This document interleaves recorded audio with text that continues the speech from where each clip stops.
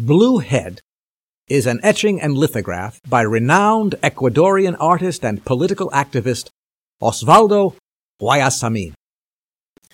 This piece is part of a series of prints published in the 1984 edition of De Orbe Novo, On the New World, by 16th century Italian humanist Peter Martyr. This edition was published in commemoration of the 500th anniversary of Columbus's first voyage to the Americas. Blue Head is 20 inches high by 14 inches wide. The shapes contained within the irregular border of this print are simple and bold.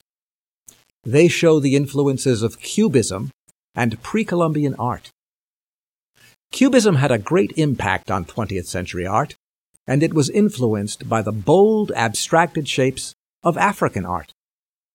We see similar traits in pre-Columbian sculpture. Guayasamin combines these influences in his work. In Blue Head, a large, mottled blue and gray rectangle, taller than it is wide, dominates the page.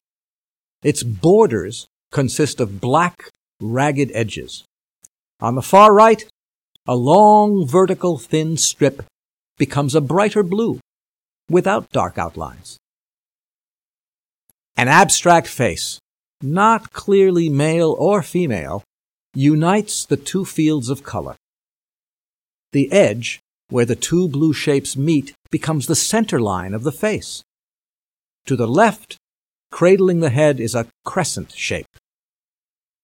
The abstract features of the face are crude and exaggerated for the size of the head.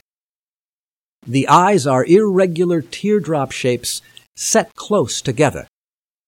The right eye is black and has a circular iris set within the socket. The left eye is dark, with a barely visible orb, gazing to the right. The nose is triangular and very long. The black nostrils repeat the teardrop shape of the eyes. The mouth is done as two mouths in profile set side by side. The pair of lips to the left is gray. To the right, they are a vivid coral. This head can now be seen either as two facing profiles or one face harshly split in two.